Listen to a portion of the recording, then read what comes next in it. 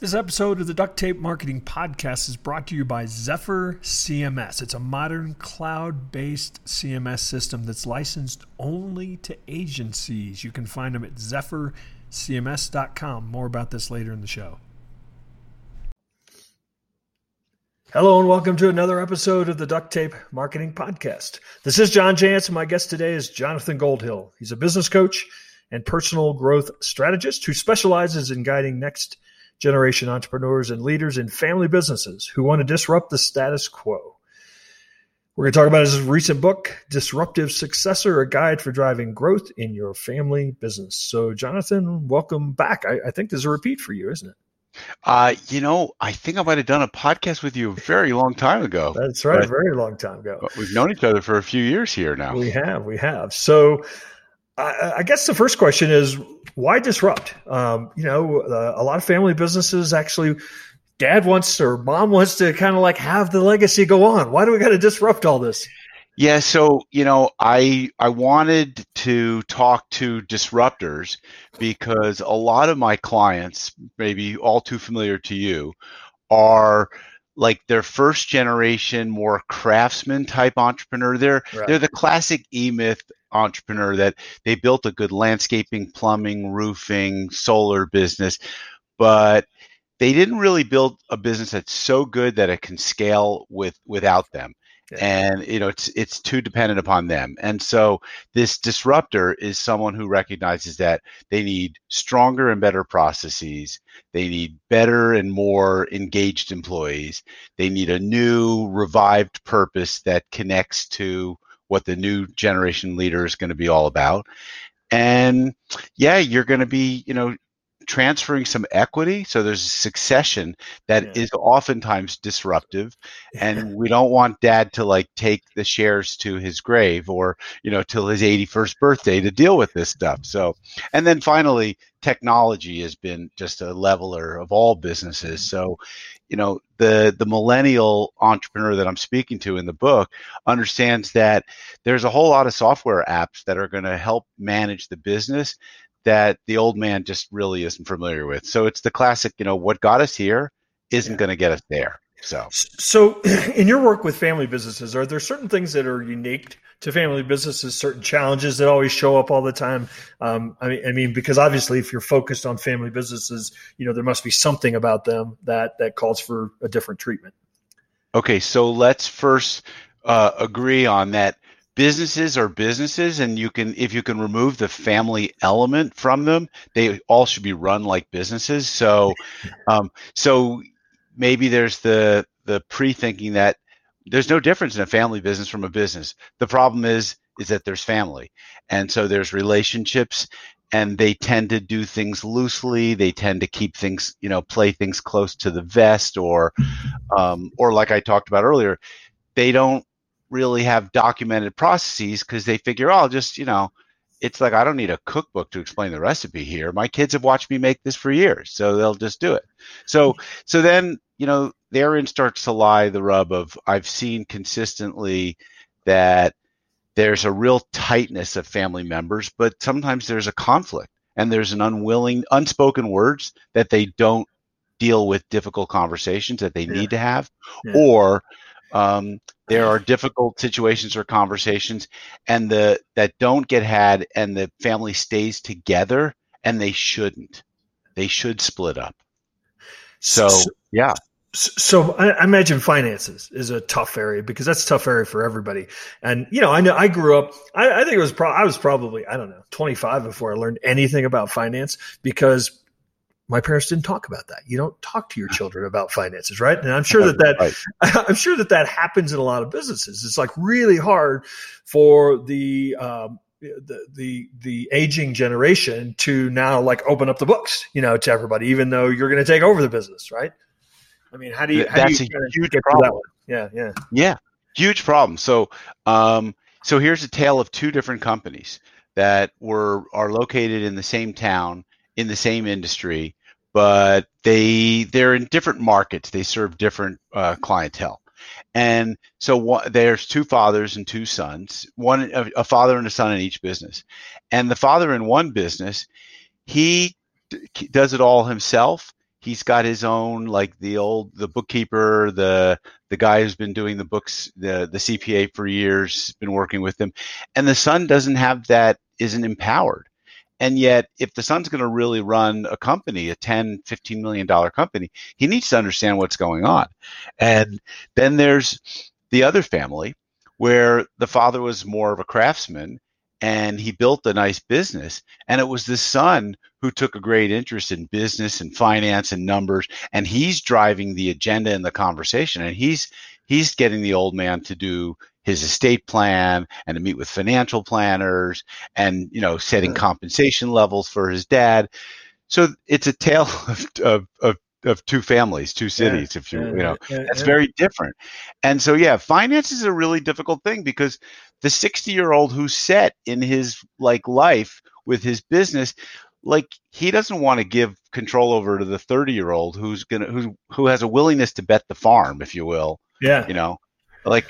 We don't want you to bet the farm. I want something conservative. I want to know I can predict my income over the next 20 years. So another issue that I suspect happens, and quite often I run across it. We do a lot of marketing training, and people bring us in, and they've got, my son or daughter is going to take over marketing for us. No experience necessarily, no training for it, but that's, they're in the family, so they're coming in, and obviously now I have to say this in case two of my daughters are listening. I'm not talking about you, but in some cases, family members are unqualified, and brought in, and yet the whole organization's got to live with that. So, what's your advice? Yeah. And I get it. That's what I'm saying. It's like, no, I want my son or daughter to take over. So I'm going to bring them in, and they want to take over, but they haven't studied business here, and they haven't had 10 years of experience, being a, chief financial officer. So, how do you address that situation, which I'm sure is quite common? Quite common. Yeah. And the way it's addressed in family businesses is through a family constitution, which generally you don't see until you're into the third generation, and they're now looking at cousins and step family members and in-laws, and they're starting to create some rules. And one of the rules, and I don't know how old your daughters are, but you can throw me under the bus for telling them that you should tell them that, hey, I would love you to come join the family business and take over my business, but I have a requirement. You need to spend 1 year, 2 years, 3 years, whatever that number is, and it needs to be at a corporation that does marketing, that is in the kind of space that we're in. Not so you're going to steal their secrets and come bring it back here, but so that you learn how business is really done at a really well-run company. And then when you come back to my company, you can say, hey, Dad, I have some insights about how we could do things better. This is what we did at, XYZ, marketing services company. So that the family constitution, though, is the official document that says, son or daughter, you must go work outside the family business for a period of a certain amount of time and before you come in, and maybe in a management role. Yeah.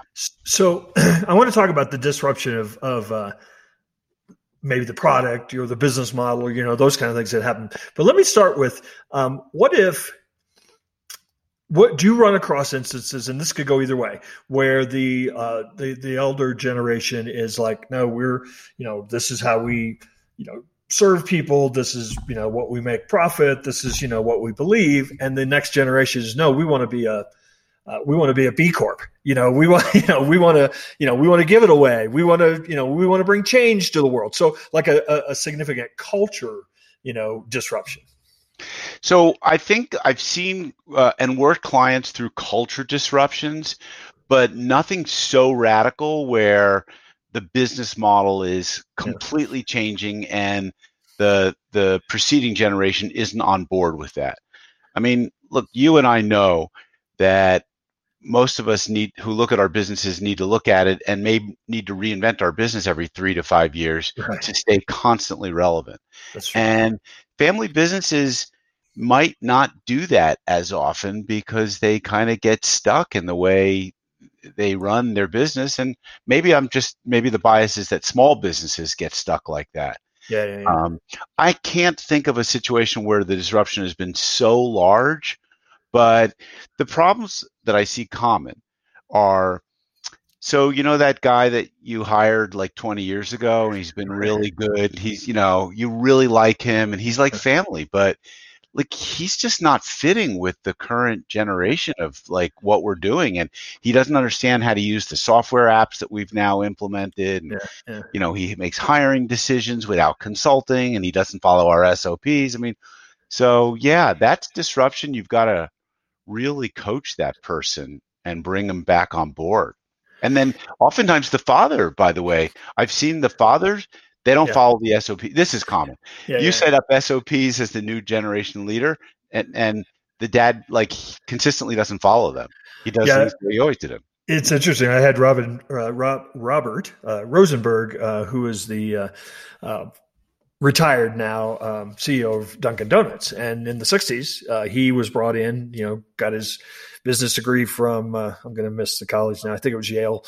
They brought it, might have been Harvard. Sorry, that's probably going to get me in trouble. But they brought him in to bring some new ideas to the business. And he said one of the early on challenges was Dad was retiring, but he wouldn't leave. He stayed involved in the day to day. And he said when we finally kind of defined like roles that way, and kind of everybody held them to it, and life got better. They made some significant changes. They went franchise direction. I mean, totally, different business than just making food like they were doing, almost in a tiny small business. You don't think of Dunkin' Donuts that way, but I suspect that's. That in some cases, the older generation is just like, thank God, I'm, you guys are taking over, but I'm guessing, I think of myself, well, this is my baby. This is my thing I built, yes, I want you to take it over as long as, I get to still do what I want to do. Well, I think, and that's where the leader and the team needs to be really smart, and they need to find a role for you or for the founder or whomever that preceding generation is that really works. And generally you move into a chairperson role if you've got a leadership team, and you're now providing, you're kind of the family business ombudsman, and you're out there shaking hands, kissing babies type thing. But otherwise we find something that you're really good at, and we put you over in that corner, and we have you, whatever you do really well, write, podcast, whatever it is. But we're going to run, we're going to run the programs. We're going to sell the memberships. We're going to build the business, and you have to let go. And that's the other thing, which is you have to at some point see that, hey, I think that the kids seem like they know what they're doing and they can do this better than I did it. And that's great. Today content is everything. So our websites are really content management systems, but they've got to work like one. Check out Zephyr. It is a modern cloud-based CMS system that's licensed only to agencies. It's really easy to use. It's very fast. Won't mess with your SEO. I mean, it really reduces the time and effort to launch your clients' websites. Beautiful themes, just really fast, profitable way to go. They include an agency services to really kind of make them your plug-and-play dev shop. Check out Zephyr.com. That is ZEPHYR, CMS.com. So are you sometimes brought in a situation where maybe they're doing this, maybe they're thinking about doing this, maybe they're down the road and experiencing, some challenges? What's kind of your first, I guess I'm going to give you two answers to this. What's kind of the first thing you do? And then after you do that, what's the second thing you do? So, I mean, I think the first thing is really understanding who the players are. Yeah. I mean, I tell people when I go into any kind of assignment, and maybe it's because of the bias of being a scaling up certified coach, is that the first thing we have to work on is the people. Do we have the right people, on the bus? Are they in the right seats? Are they doing the right thing? And then the second thing is execution. Are they getting the right things done? Is there accountability? Do we have priorities? Do we have a plan? So I need to look at the family members and really figure out, like, what's your real role here?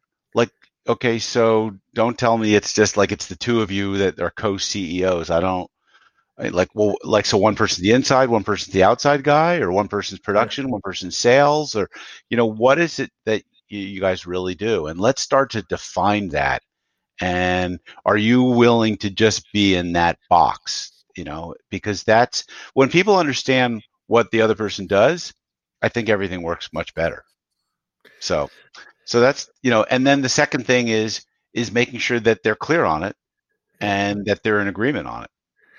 So after you strip away some of the family things, I mean, as I read through the chapters, I mean, it's, work on purpose, plan for growth, redefine your products, develop your A team. I mean, that's advice that probably any business would get. So is really part of the challenge is dealing with the dysfunction dynamic, sometimes before you can actually act like a real business. Yeah, 100%. I could say that as a family business owner. Can Yeah, I mean, you have to deal with the family dysfunction if there is, and and you have to make sure that it's healthy because we talk about a healthy team and a healthy company, and it starts with healthy relationships with the people. Most companies that are family businesses, I don't find they refer to people as mom and dad. It's John and Rich, or it's John and Jane. They're like in the business, they have a very professional relationship with each other. Yeah. So, that's really important. And it's establishing those new rules to play by so that things can be, there's an outside life that's personal and there's a professional life. So how early is too early to start planning, for this? Obviously, I'm sure you run into a lot of cases. I had a client that it was, everybody knew son was going to take over the business, but there was literally the dad just said, "I'm done. I'm out. See ya." Yeah. Actually it's worked out great. No issues at all. But I found myself it was wasn't my role, but I found myself thinking, shouldn't there be like some transition going on here? So how early is too early? I shouldn't say there probably is no too early, but what's the ideal, if this is going to be something you're going to do? So, honestly, my default answer is going to be once they turn 25. Yeah. They say, the psychologists say that the frontal lobe of the brain is fully formed at 25. So I would not hand the keys to my checkbook or to my, my business to someone who was younger than that. They would make some maybe foolish financial or, choices, whatever. Mm-hmm. And then I think before they're 40, I think that 25 to 40, for me, John, that is a sweet spot of the age that I find most coachable. Mm-hmm. And once people get into their 40s and older, or they start to get a little more stuck in their ways, I think if you're planning on passing this business on to that next generation, you ought to be having those conversations, talking about the process, and not waiting till you're 86 thinking, I'm still going to be in charge. That's not realistic. We don't live forever. And at some point, our decision making and our awareness of the environment that we're doing business in deteriorates to some degree. So. Yeah. So one last question. These all, because of the dynamic of family businesses, these all probably come off a little negative. And I don't, they're really just challenges, I think, is kind of the way to position them. But I suspect you've run across companies also where, there are a lot of mom and dads who are like, yes, of course our children are going to take over the business. They come to work in the business because, hey, it was easy to get a job. They're going to pay me well. They show up and they're working every day, but they have no real desire to take over this business. Have you run across instances like that? And kind of what's the sort of way to work your way through that? Yeah. So I just working with a client currently that they came in to take over the business because, well, dad wanted to sell the business. He put an unrealistically high price and he couldn't sell it. So after a while, he sort of leaned on the kids and said, "Hey, I really need you to come in and run this business." Got it. And the kids were like, we're in totally different careers and different Yeah. industries, different geographies. And so there's a sense that they do it out of a moral responsibility. And Right. this is pretty common. And my job, I think, is to get them to fall in love with the business enough to say, hey, this is a great opportunity. I mean, business is just a learning, like a learning field, right? It's a chance for us to learn a lot of things in life.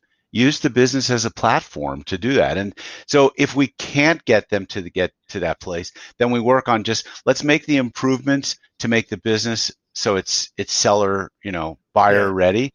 Yeah. And but some of the problems that I've encountered is that the father is holding still all the equity. The father is also maybe controlling how much money he takes in and out of the business for his personal, for his ski cabin, for his, personal lifestyle expenses. And those are difficult conversations that I'm brought in to try and have so that we can come up with a fair value, come up with a transfer of the equity, fair compensation to all who are working in the business. But yeah, these are the common things that are problems in family businesses, and that's why so many of them don't make it into the third generation. All right. Well, we've beat all those family business owners up pretty good today. So, Jonathan, why don't you tell somebody listening where they might find out more about you and the viability of bringing in somebody like you to help navigate this? Yeah. So if you go to my website, thegoldhillgroup.com, you can find all about me and my coaching. And if you want to learn more about my book and download a free chapter, you can go to disruptivesuccessor.com. It's also available on Amazon.